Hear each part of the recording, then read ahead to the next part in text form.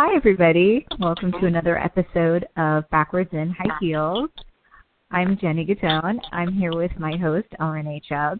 And today, our guest, we are so honored to have Richard Ojeda with us, retired U.S. Army former state senator whose bill in his first session made West Virginia the 29th state to become legal for medical cannabis. As a congressional candidate who is number one out of all 435 congressional races in turning red votes blue. He is married to Kelly Ojeda and currently has 2 children in college. Please welcome to our show, Richard Ojeda. Thank you very much for having me on there. Pleasure is ours. Perfect. So, right off the bat, sir, who is Richard Ojeda? Well, I was basically born in Rochester, Minnesota at the Mayo Clinic, but as soon as I was born, my father left for the military, and my mother moved my sisters and I back to West Virginia. I was raised in Logan County, West Virginia, and upon graduation, really had very few options, and that's just how it is in southern West Virginia. I tell people all the time it was dig coal, sell dope, join the Army. So I made the decision to join the military, and it was probably the best decision that I ever made. Uncle Sam has allowed me to see the world. Uncle Sam has allowed me to become educated.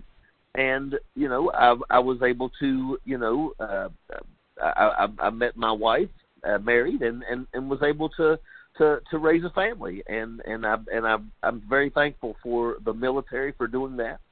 And then once I retired from the military, I looked around and realized that there was a lot of things that needed to be done that were not being addressed. People that called themselves leaders that, in my opinion, were not leaders at all. So I started to challenge these people, and eventually I was able to become successful and get into politics. Mm-hmm. Mm-hmm. Now, I have a question for you. You grew up in a Democratic family, but you voted for Trump. Why? Yes, obviously 100% Democrat all the way. But, you know, when it comes down to that election, for me, it was looking around at the people that I knew and I loved. You know, I come from Logan County, West Virginia. I live in the coal fields, and I know that there's a lot of people out there, including myself, that realize that, you know, we need to transition away from coal because coal is a resource that isn't going to it's lost its power. Natural gas is overtaking it. But at that time, you know, we had coal miners that were struggling greatly. And when coal miners struggle, when coal miners don't have work, people don't have money to shop in mom-and-pop stores. And all of a sudden, those places have, you know, closed signs on the front windows. People basically pick up and leave and start moving away. You know, I live in an area where, you know, we have historically lost more people, you know, every year than any other state. Oh, my. So, you know, I'm looking around at these people, and then it's the election. And you have one candidate, and look, this has nothing to do with, you know, putting a lot of miners out of work. We know that was taken out of context. But the one thing that she was talking about doing in West Virginia was job training. But the jobs that we're training for do not exist in West Virginia. So basically, I'm going to send you to training. And when you graduate from that training, you can either leave and go to another state and get a job, or you can stay in West Virginia where you own land, where you own a home. And if you don't go, you know, if you don't leave and go get work elsewhere, well, we're just sorry because we trained you for something. And then the other candidate was talking about, I'm going to actually put you back to work. You know, I didn't like the things that he was saying. But at the end of the day, I had to look at family members and friends and say, he's the guy that's saying that he's going to actually give them an opportunity to work. You know, don't hate the coal miner. Do not hate the coal miner. who's just trying to get a job and work in an occupation that's the only occupation that we have down here other than medical, that you can actually make a really nice wage and raise your family. You know, I know it's feast and famine in many ways, and that's a big reason because of what they've done to unions in our state. But I will tell you that, you know, my decision was solely focused on that. And it was not long. It did not take me long at all to realize that, my goodness gracious, it was the worst decision I ever made. Okay, that's fair. That's completely fair. Yeah, it sure is. I really wanted to know the answer to that. Yeah. It's been tough, believe me. It's been tough because I stand up and I try to fight back right now when I see the horrible things that he does. And you'd be amazed at how many times I get the response of, well, you supported him, and I got it, you know. But let me tell you something. There was a significant amount of Democrats, about a third of Democrats, that ended up supporting Donald Trump. And the truth is rather than stand and say, you people were stupid, you made a horrible mistake, how about realizing, hey, have you woke up? Have you seen the light? Because if you have, come back over here and let's get things right again. Absolutely. Powerful. Absolutely. Absolutely. I agree with that 1,000%. 1,000%. Yeah. Amen. So you got a master's degree in West Virginia University in Business and Organizational Security. So it doesn't really sound like something like, as a child, you said, I want to do that. So what prompted a degree in that? Well, believe it or not, it wasn't from West Virginia. I got my bachelor's degree from West Virginia State University, but I got my master's degree at Webster University. And that was when I was in the Command General Staff College. When you are a major in the United States Army, you have to go and get certain types of training. It's like a stair steps. You know, when you become an officer, you got to go to the basic officer course. When you're a captain, you go to the advanced officer course. When you are a major, it's the Command General Staff College. And while you're at the Command General Staff College, they tell everybody that, you know, this is the greatest year of your life because you get to focus on your family. And it does sound like a great opportunity. But if you want to be able to compete for the promotion to lieutenant colonel, you need a master's degree. So what I did was I ended up taking night classes the entire year, and business and organizational security was one of the courses that they offered. And I enjoyed that program because obviously, you know, in the military, security is a big deal.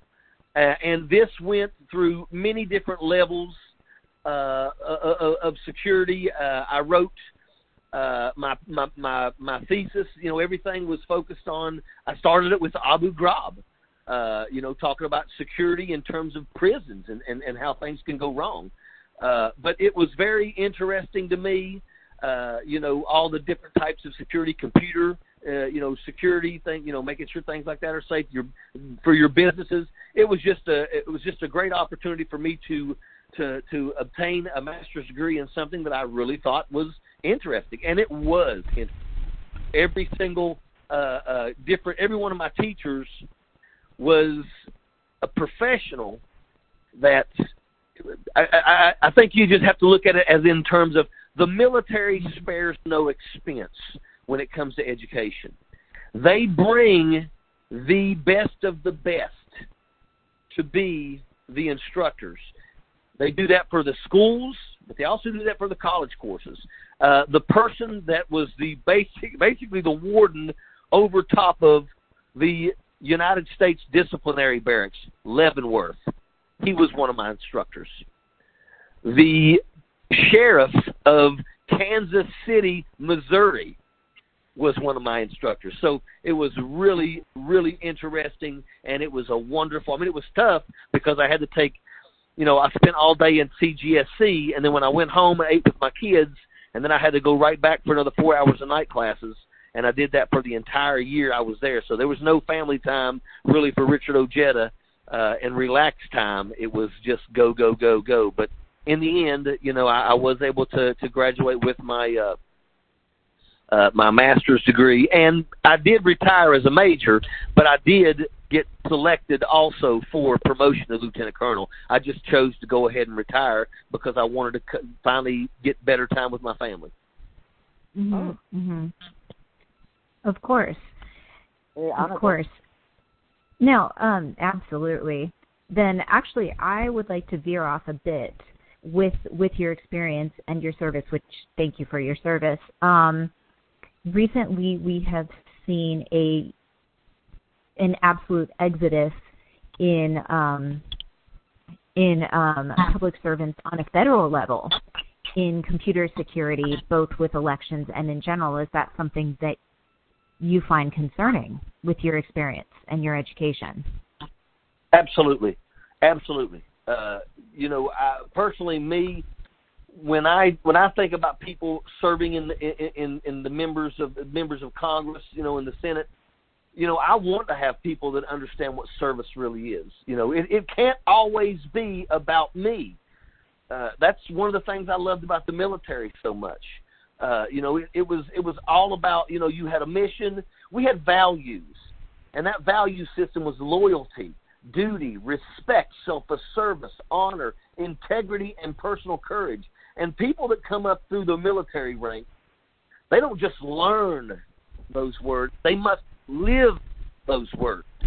You're not going to get respect, soldier, sailor, airman, or marine if you go against our value system. That's just the way that it is. And, I'm seeing people coming up today that, have no background in those values. And I think we can clearly see it. Now, I will tell you, there's also some that have no excuse to know better, to not know better. And yet they still do the things that they do. I am absolutely livid, and I'm going to say it. I'm absolutely livid at people like Lindsey Graham, who technically served in the military. He's a retired colonel. That guy was given a Bronze Star because he went and spent 4 months in Afghanistan. But the thing to me is I see his actions and the things that he's doing defending Donald Trump that tells me this guy has no absolute care about the value systems that we have in the military. And to be honest with you, he for me, I look at him and say, yep, he's a guy that joined the military as a lawyer to check the block. He's used his military so-called service so that he could say, I'm one of the veterans and get the veterans to support me, but his actions have never been about how veterans are. And right now, as far as I'm concerned, they're nowhere near. I think it's absolutely sickening with his actions. And I'll be honest with you, too, my proudest moment in the last 10 years was walking through the airport in Charlotte, North Carolina, and I looked him right in the eyes. He was walking past me, and I called him an a-hole. Good for you. I love it. Good for you. I wish I had an opportunity like that. Good for you, sir. Good for you. Good for you. Hopefully the people in South Carolina will be able to do it. Yeah, we definitely need them to step up. I think they will. They have a good candidate. I agree. Yeah, I like him a lot. Now, one of the big feathers in your cap as a state senator was legalizing marijuana during your tenure. So what prompted that move? And talk to us about that. Well, this is going to be kind of funny. When you run for office, you're out there, you're campaigning, and all of a sudden you win. So here I am, a brand new freshman state senator in West Virginia, and I'm sitting in my office, and I'm thinking, how do you Senate? What am I going to do now? I won, but now what am I going to do? And, all of a sudden, a guy pokes his head into my office. He's got dreadlocks, a tattoo on his face, and he says, would you like to have a conversation about medical cannabis? And I thought to myself, I had just thrown Big Energy out of my office. And he was actually nervous, and he'll tell you that he was worried, but he realized, what do I got to lose? So he asked me. So I said, come on and have a seat. So, I'm looking at this guy like, can I really take him serious? The guy's got a tattoo on his face. And all of a sudden, he starts talking about how he survived cancer. What? By using cannabis. His name is Rusty Williams. Rusty Williams, and he's running for House of Delegates in West Virginia. Oh, we got to share that. He's wonderful. Wow. I love him. I'll tell you right now, me and him are bound together. I love him like a brother now. He is highly intelligent, but he started talking to me about how he broke the law while he was going through chemotherapy and self-medicated with cannabis. And then he started talking about people with multiple sclerosis, people with severe ADHD, Parkinson's disease, Crohn's disease, epilepsy. And then he said post-traumatic stress disorder. And at that moment, it was like a light, a light was turned on.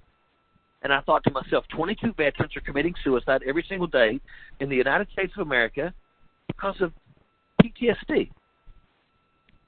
So immediately, I said... Wait, say that number again?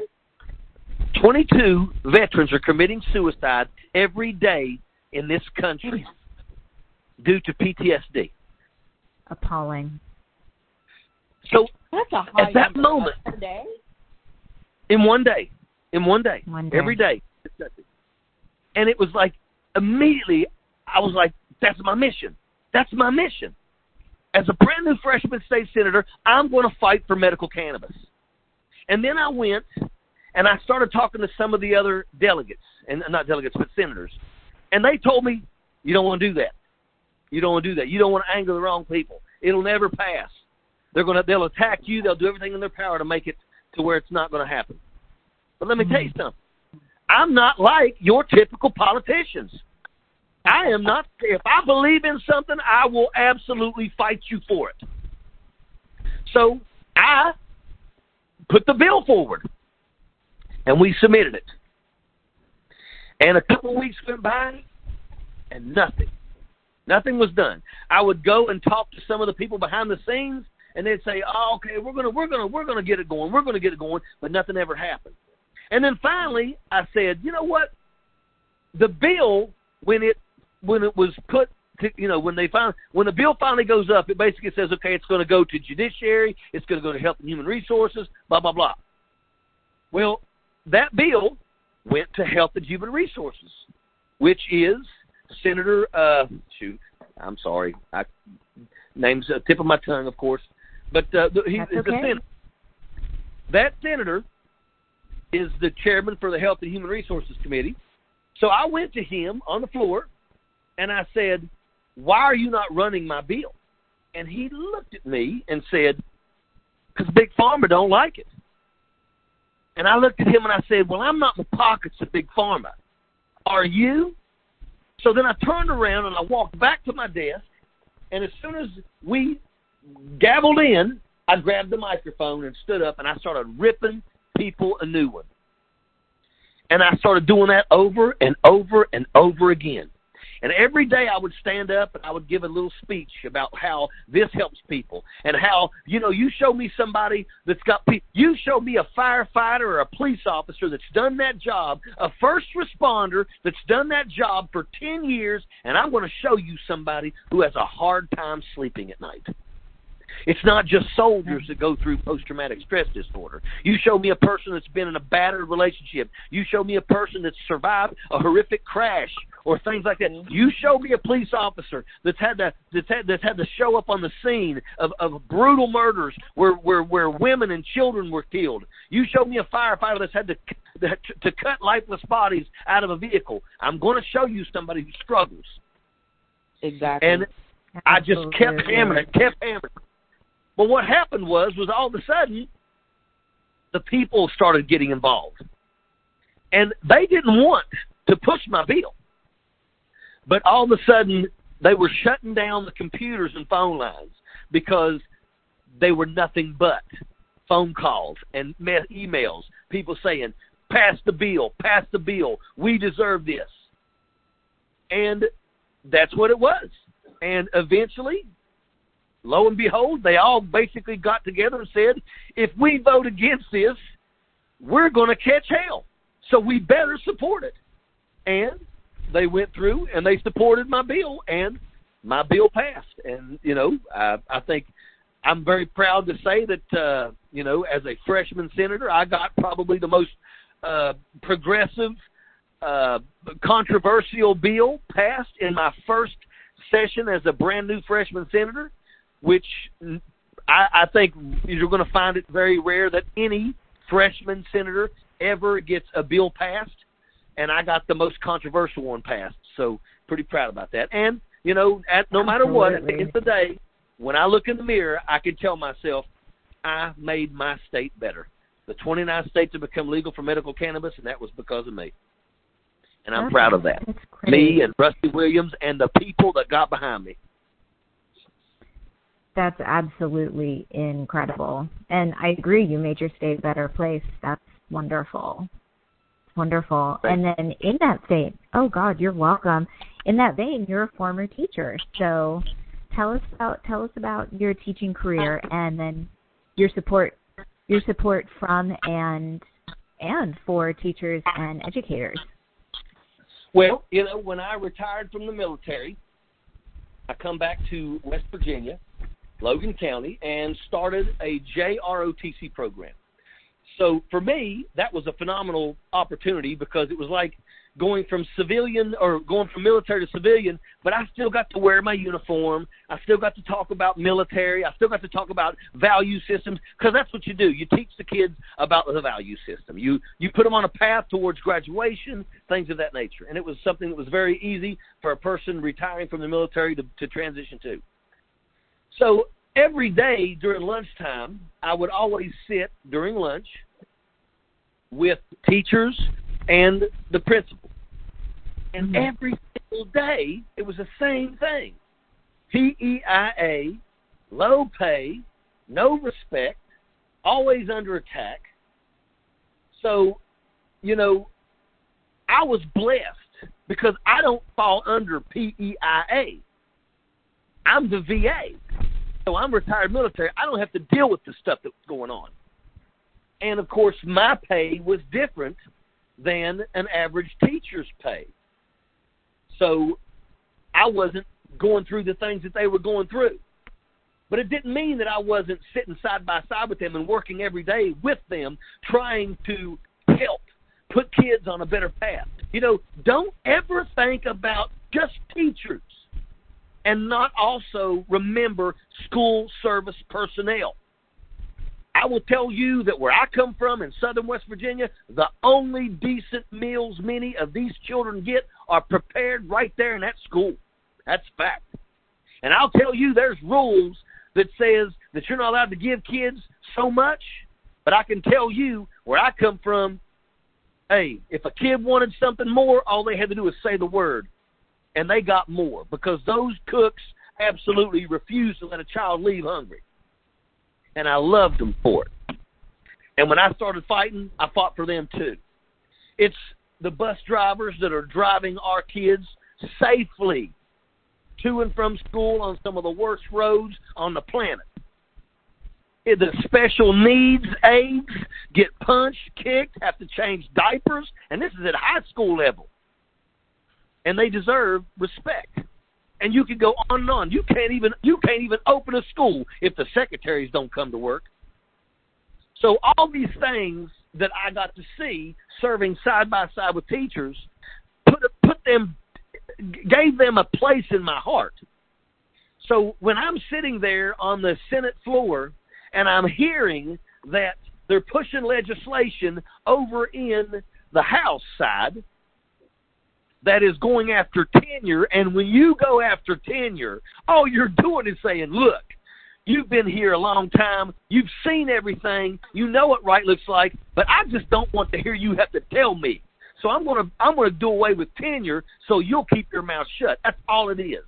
It's trying to shut the voices of the people that have been there the longest. So that's bothering. And then I'm thinking about the Go 365, and that is absolutely, when you tell a person outside of West Virginia about Go 365, they literally look at me and say, "You must be stupid. You must be stupid to say, because it's impossible for anything like that to ever be pushed. You must have read that wrong. You don't understand." And I'm like, no, this is the deal. Go 365 was a program that they were trying to initiate that said, by this date on the calendar, every teacher and school service personnel must have an iPhone and a Fitbit. Okay, well, you know, most people can't afford an iPhone. Yeah, most people can't afford an iPhone and a Fitbit, especially on a teacher salary where we're 48th in the nation. And, oh, by the way, remember, you're also talking about school service personnel that don't make nowhere near what teachers make. But you also, when you get this iPhone and Fitbit, you've got to give us information. I want to know your weight. I want to know your chest size, your hip size. Now, hey, if you lose 5 pounds, here's a $20 gift card to Walmart. But if you gain 5 pounds, your premiums are going to go up. I don't know about you, but where I come from, most of our teachers that are qualified in English, science, and math have left. So because they go for greener pastures. But for the ones that are still here, their classrooms are bursting at the seams. You've got a certified English teacher. So we got to make sure that English teacher teaches as many kids as we can, because we only got 2. So they pack their classrooms, and they got 45, 50 kids per class, 7 classes a day. So when they get off work at the end of the day, and they had assignments that they gave, what do you think they're going to do? You think they get to run off and go work out at the gym? No. They don't get to take care of their health because they're too busy grading papers until their head hits the pillow. And that's the way that it is. So what about them? And that was just eating me alive that they were pushing something like that. If my wife was a teacher, I wouldn't want her chest size sent to some random person. And it's nobody's business what my wife weighs. I love her no matter what. So that bothered me. So I stood up. First off, I'm sitting next to Senator Woelfel, and he's from Huntington, West Virginia. He's a phenomenal senator, and he was like, he was always the one. I looked at him and I said, somebody had stood up and was talking about education, and he was a Republican, and I could tell they were basically just lining things up to where they were going to try to push some garbage bills. And I looked at Woelfel and I said, I'm going to say it. Well, I said, I can't take this, anymore. I'm going to say something. And he looked at me and he said, you go get him, Tiger. So I jump up and I give this speech and I say the S word. And I had no clue that when I got home after driving from the Capitol, I would get a message that said, we are meeting tonight in Mingo County and we want you there. Part of Mingo County was in my senatorial district, so I went. I also saw that the video of me giving this speech was boom. I mean, it was like it had been seen many, many, many times. So it caught fire. Well, I drive to this location, and it's packed with teachers, union reps, and these people were mad. And apparently, my speech was just what they needed to kind of light that match and get them going. So when I left there that night, I said, they're going to strike. And the next day, Mingo County was out. And in 4 days, it was like about 5 days later, all 55 counties were on strike. And you had 20-some thousand teachers storming the Capitol. and it was just an amazing sight to see. It was a beautiful thing to see everybody standing together in solidarity. It was amazing to look outside, and you didn't just see teachers. You saw the United Mine Workers of America, the Communication Workers of America, International Brotherhood of Electrical Workers. You saw Teamsters, carpenters, pipe fitters, boilermakers. You saw unions all the way standing side by side with other unions, the WVSSPA, the WVEA, and the AFT. And it was a beautiful sight to see, and that's what scared these legislators. When they say all those unions together, they were like, man, if we don't do something, we are done. And that's why, in the end, the teachers won that fight. That's awesome. I can almost, wow. I'm not surprised that saying that it came on the morning after you gave a speech. I mean, just this interview has been full of passion, and I can hear it in your voice. So being in the same room with you about an issue that is affecting my livelihood, I can just imagine what they felt. So I think it's great. Well, when it comes to passion, I will tell you that, I spent 24 years, I spent literally almost my entire adult life serving this nation. And that's what, to me, I feel like I have to continue fighting for that. My oath does not end on retirement. It continues. And I think it's just how I am. I'm a very passionate person. If I believe in something, I'm not going to back down. Yeah. You are definitely a force to be reckoned with. Yeah, and I'm just struck by your I'm struck by your absolute empathy for everyone. Everyone. Well, I mean, everybody matters. I mean, some people don't know their worth, and they will go through life, and they will not know their true worth. And if I have the ability to speak to someone and can help them find that so that they can become passionate about what they do, to me, that's one of the greatest, that's the greatest thank you of all. They don't have to say it. It's me knowing that they're now doing something that they love, and it's good for other people. That's just how I feel. I think everybody has worth. You talk about countries like Japan. The man that walks out on the sidewalk with a little pickup pan and a brush, and he's picking up trash.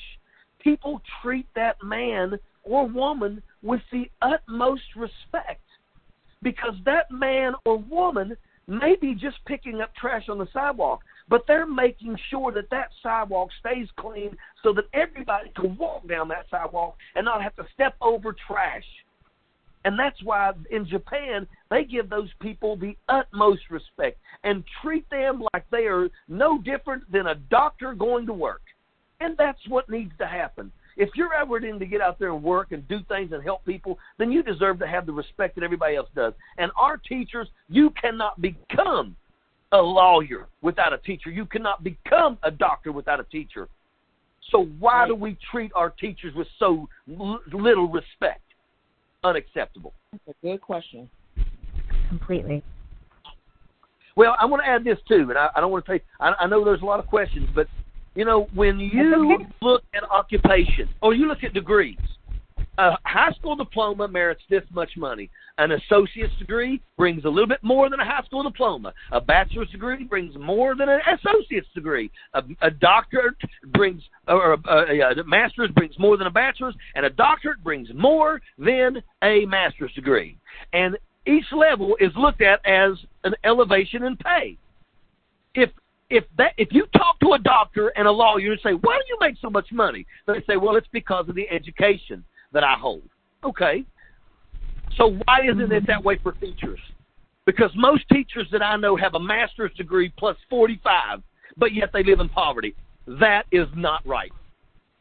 No, you're absolutely right. It's not. You're incredible, and you're exactly who should be a public servant.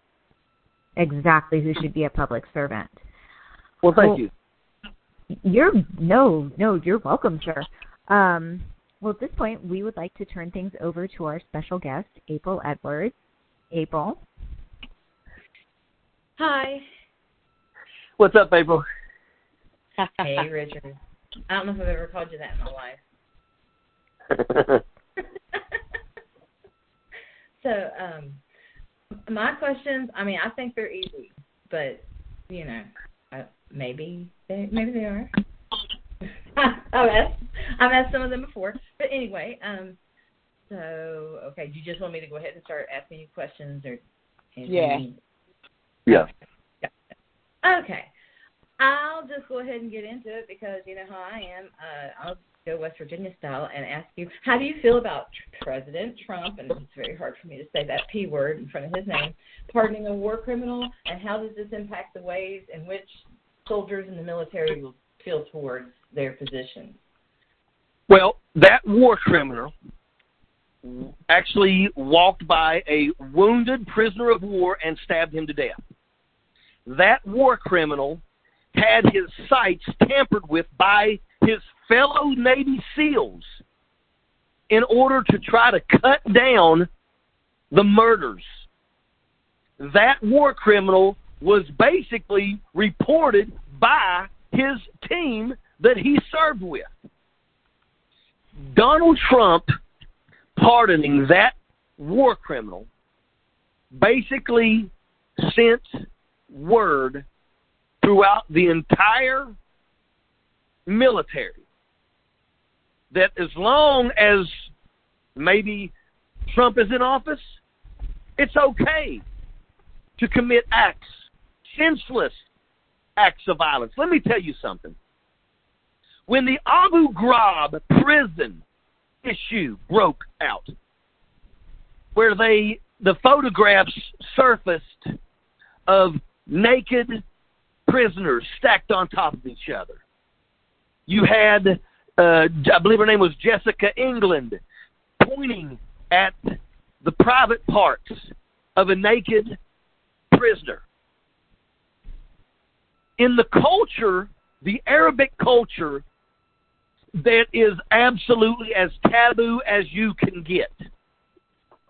And when those pictures surfaced, the ramifications that people don't understand, but people like me do, because I was an engineer officer, a combat soldier that traveled the roads of Iraq every single day.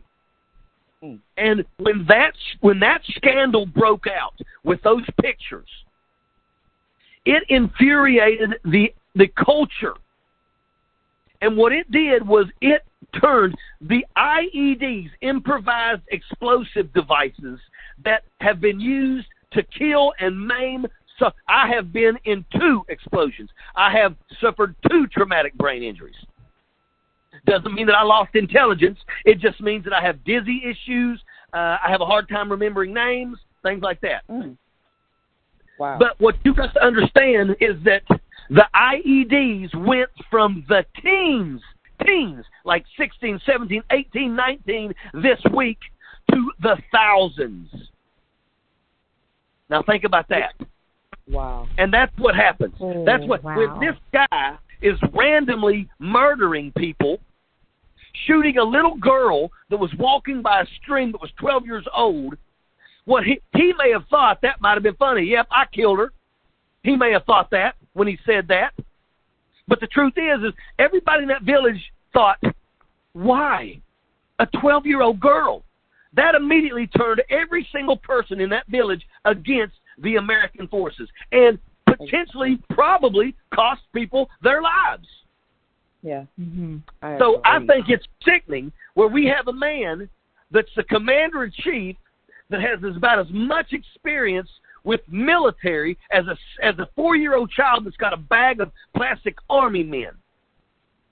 He thinks that he is being popular by doing these things. But for someone like myself, I find it sickening. And I'll tell you right now, every single person that is sitting in jail in Leavenworth, Kansas, Fort Leavenworth, Kansas, at the United States Disciplinary Barracks, every single person that is in there that did not walk up and stab a captured, wounded prisoner or shoot a 12-year-old girl or other things that Gallagher did, should be asking, when am I getting my pardon? Because I didn't do nothing nowhere near what that guy did. So think about that. Donald Trump has basically destroyed good order and discipline in the military with his actions. And I abhor his actions. We definitely wanted to get your opinion on that because we've been seeing, obviously there's some strong opinions out there. And it's, as someone who served in the military, I knew that you would have strong opinions about it, and I definitely wanted you to convey your thoughts. And what you just said just really changed even my thought process on this. So I'm glad we asked you that. Well, thank you. And I was going to say that's how I got started talking to Mr. Richard. I'll have to say it anyway, because I was really curious about the way that Trump was manipulating the military as well. So, my next question is kind of building on the first question. I'm just going to outright ask you something that we've talked about, and we'll talk about in length again. Why do you think that Trump is pimping our military out to Saudi Arabia? Well, I think that the reason why our forces went to Saudi Arabia was really not thought out at all. I think that what it was he wanted to pull our forces back from Syria, possibly because of things that we've now, started to hear, where basically Turkey wanted him to do so, and he had no place to put them. So he sent them to Saudi Arabia and said they're guarding oil fields. But in reality, I think that was a knee-jerk reaction because, the first thing they tried to say was, oh, look, Donald Trump is trying to pull people away from these endless forever wars. Well, if you're going to do that, then why don't you start in Afghanistan, where we're paying contractors billions of dollars to build roads through areas where the villages only own 2 donkeys and a cart. Wow. And I know this because I've been there. I've lived in those places, and I've seen it. And I always ask myself, why are they building roads here? These people don't even want these roads. Many of the people in Afghanistan. So the roads are just for the military vehicles, then, right? Well, I mean, there's cars and things over there, but most people don't own cars. They're poor. I didn't think it's a very poor country, But what this is providing an opportunity for contractors to basically continue making money hand over fist while our military provides security for them. And it's really sad because it wasn't too long ago we lost 2 soldiers from the 82nd Airborne Division, the unit in which I served in. And you realize that they lost their lives because it was out there providing security for civilian contractors that are making billions of dollars. Only thing is those soldiers, because they were like E4s, were probably only making about $30,000 a year. Wow. So they're over there risking their life to protect these contractors that are making billions while they're making $30,000 a year. When they get killed, it's here's a Bronze Star and a Purple Heart. Mm-hmm. But, the contractors just continue on with business. Give us a couple more soldiers back so we can replace these ones that got lost, and let's keep doing business. If Donald Trump tried to come off like he was going to pull people away and stop a forever war, but that's not true. That was his excuse when he realized that he had to do something quick because that's what Turkey wanted him to do. Right. So, then they put him down in Saudi Arabia. Let me tell you, he has no desire. He has no desire to put a stop to anything that is allowing these contractors to make money hand over fist while our blood, sweat, and tears protects them to do so. I believe that's exactly right because he is Captain Bone Spurs. I mean, he lives at he just visited his second combat zone in 3 years. I mean, it just amazes me, and then acts like, it's like we should be bowing down to him. I mean, come on. You got troops in combat You should be going over there every holiday. At least. I mean, or at least, try not to go visit Russia on the 4th of July, John Kennedy. Just give it a shot. Exactly. Yeah. I mean, my word. Okay. Richard. Kind of sorry. No, go ahead. I want to ask a couple of questions because we're almost out of time. Okay. So, yeah. No problem. Thank you, April, so much. I appreciate you asking. You are welcome. Questions. In light of Kamala dropping out, Richard, I think it's time that we revisit a quote of yours that went viral back in January of this year, and it's that you said, if you don't have vast wealth or influence, it is virtually impossible to become president. Do you feel there is anything that voters or Kamala's campaign could have done differently, or was her campaign doomed from the start? Well, I mean, Kamala was. I mean, other than listening to the debates and things like that, I mean, I think that. I mean, she's part of. I mean, she's part of the machine. Now, this is nothing against Kamala. This is nothing against people that are there. There's people that are running for the presidency of the United States of America that are senators and members of Congress. The issue is, in certain areas. I mean, I don't know what Kamala did to elevate herself to that level.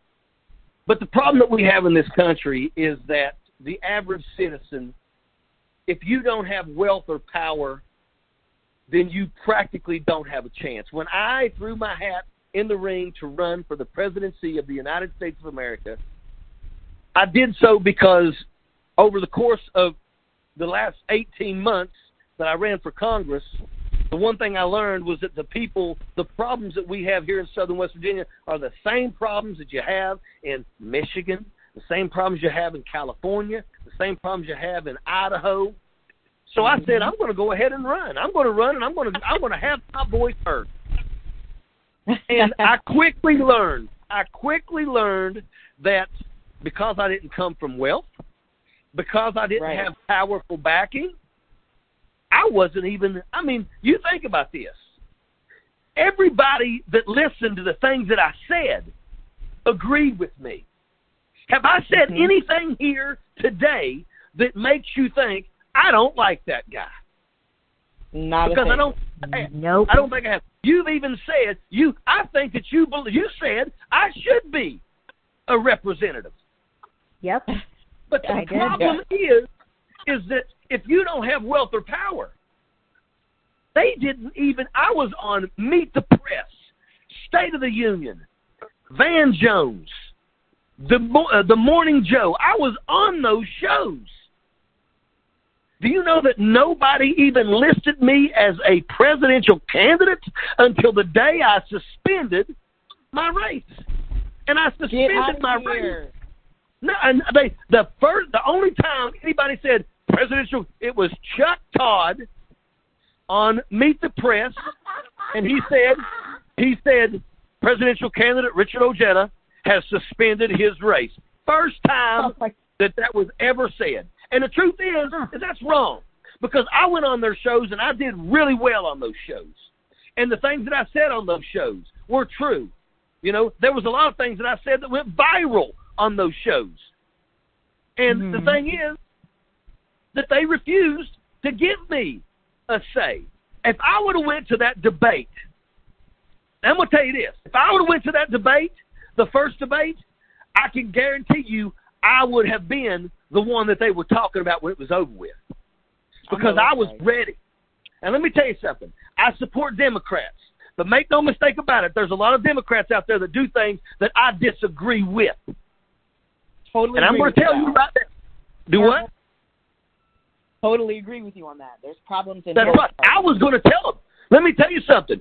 I hope Beto O'Rourke turns the Texas State House blue. But the truth is on the first debate, what they say, Beto O'Rourke, what is the worst problem that we face today? What did he say? Climate change.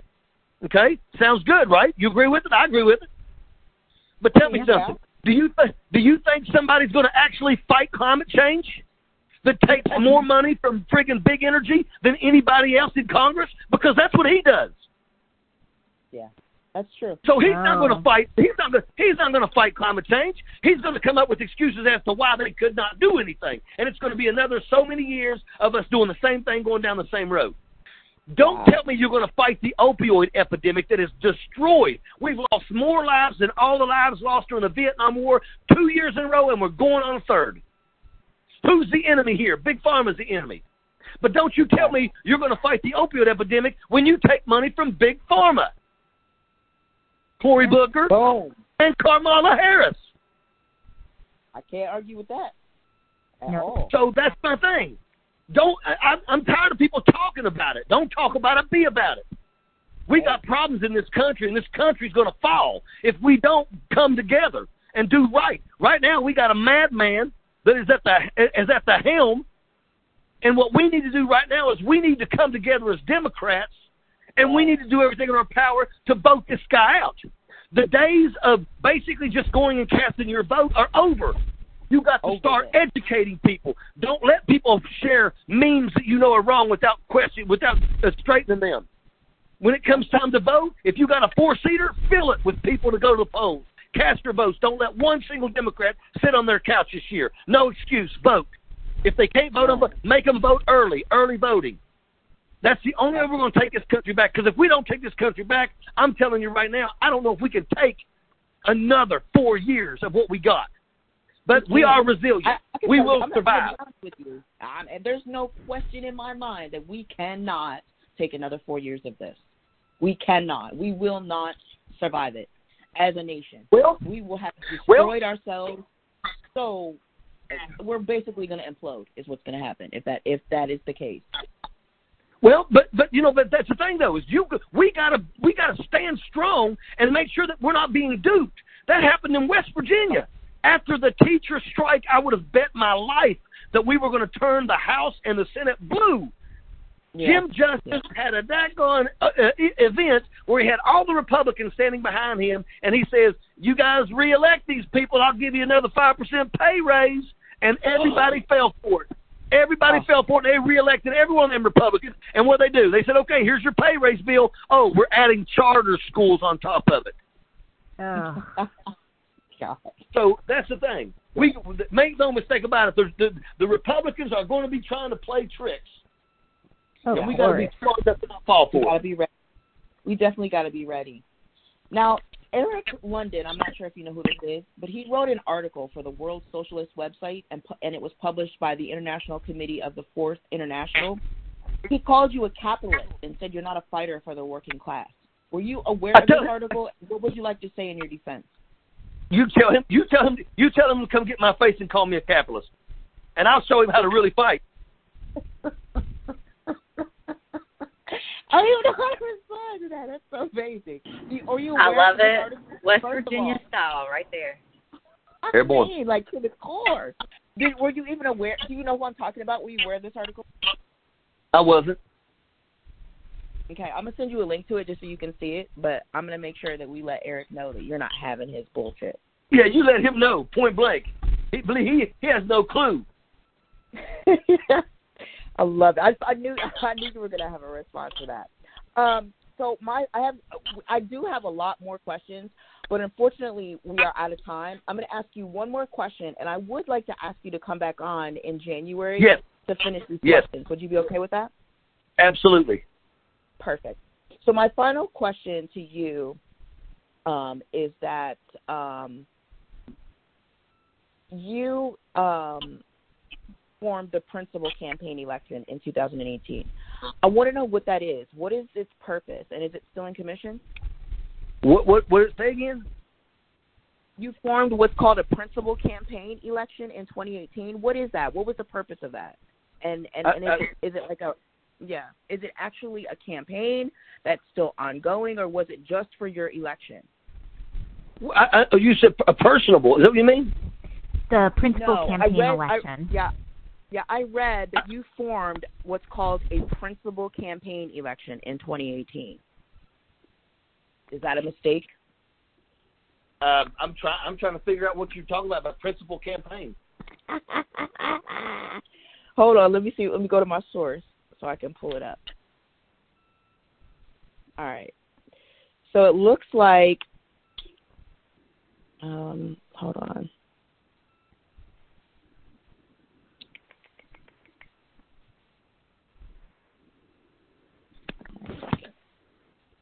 I got all my questions based on information I found on VoteJetta.com. So it was something that I saw on there. So I'm trying to find it again. Okay. Okay.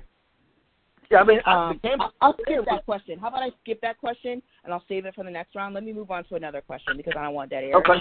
So. Okay. We've watched. I know I did. I watched a video of you giving your perspective on political attitude shifting in areas that were previously considered deep red.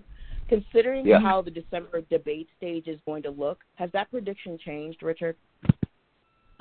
Well, I think it has. I think that people are starting to wake up. It's not easy. I mean, I think that you have people that refuse to pay attention. We have debates going on. That's a great opportunity to get to see what these candidates think.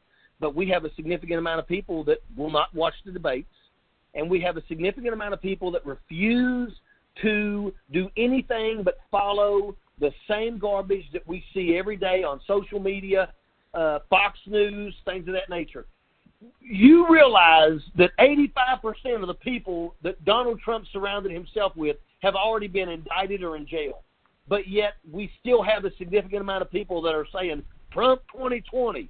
The reason why is because they're not taking the time to look at the crimes that were committed that put these people in jail and got these people indicted, because they don't care, because they don't have time to sit and listen to anything other than a quick go on, check their social media, read their Fox News or watch their Fox News, and that's all they do. And I'm telling you right now, I think people are waking up. I have hope that people are waking up. That's what keeps me going, is that I believe that there's people every single day that are finally saying, you know what, he didn't save the coal industry. We got coal mines shutting down in Logan County, West Virginia this month. He didn't save the auto industry that he said was going to be working, their fingers to the bone. He didn't save the farmers. We're bailing out the farmers, and farmers are angered right now.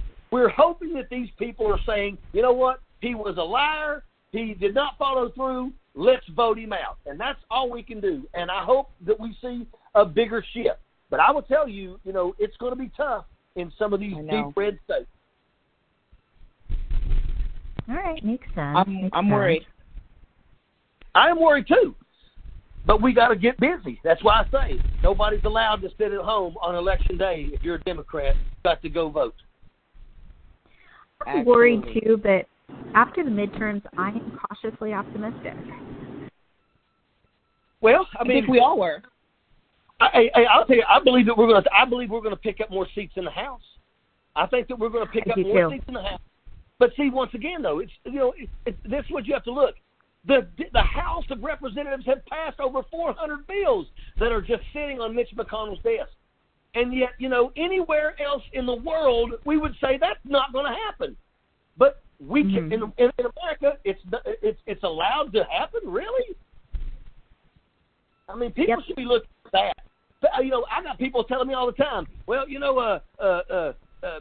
never let Obama do anything. That's right, they didn't. Of course they didn't. And now that the Democrats are actually getting things done, people talk about how, this Congress is a do-nothing. You must be out your mind. You obviously have not read anything or watched anything other than Sean Hannity.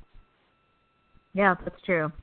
Although speaking of someone who has a really good challenger, McConnell has a really good challenger too. And I think she's within a point of him. Well, but that's the thing. It's going to be tough. It's going to be down to the wire. But the one thing that she needs to remember is when she first come out of the gate, she shot herself in the foot. Now, she can save herself, and I think she is saving herself. But, she tried to come off like she was, hey, I'm like Trump light. Bull, you know what I'm talking about. I ain't nothing Trump-like. That's a good point. That's a very good point. Now, we want to thank our special guest, April Edwards. You are awesome, and thank you so much for being with us today. Thank you for having me. Oh, God, yes, of course, anytime. And, Richard, do you have any final thoughts for us? Educate.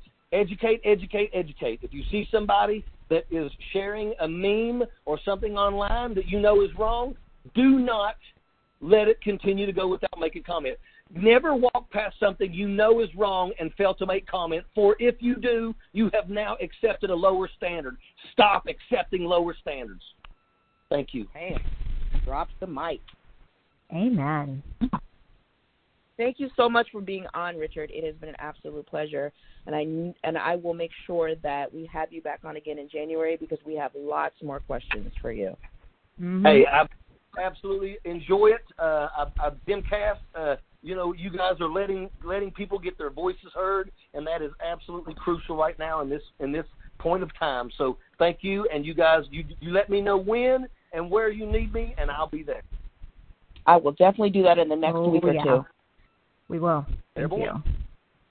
Have an amazing rest of your day, April and Richard, and to the Backwards and in High Heels family. Thank you so much for tuning in, and we'll see you next week. Thank you very much.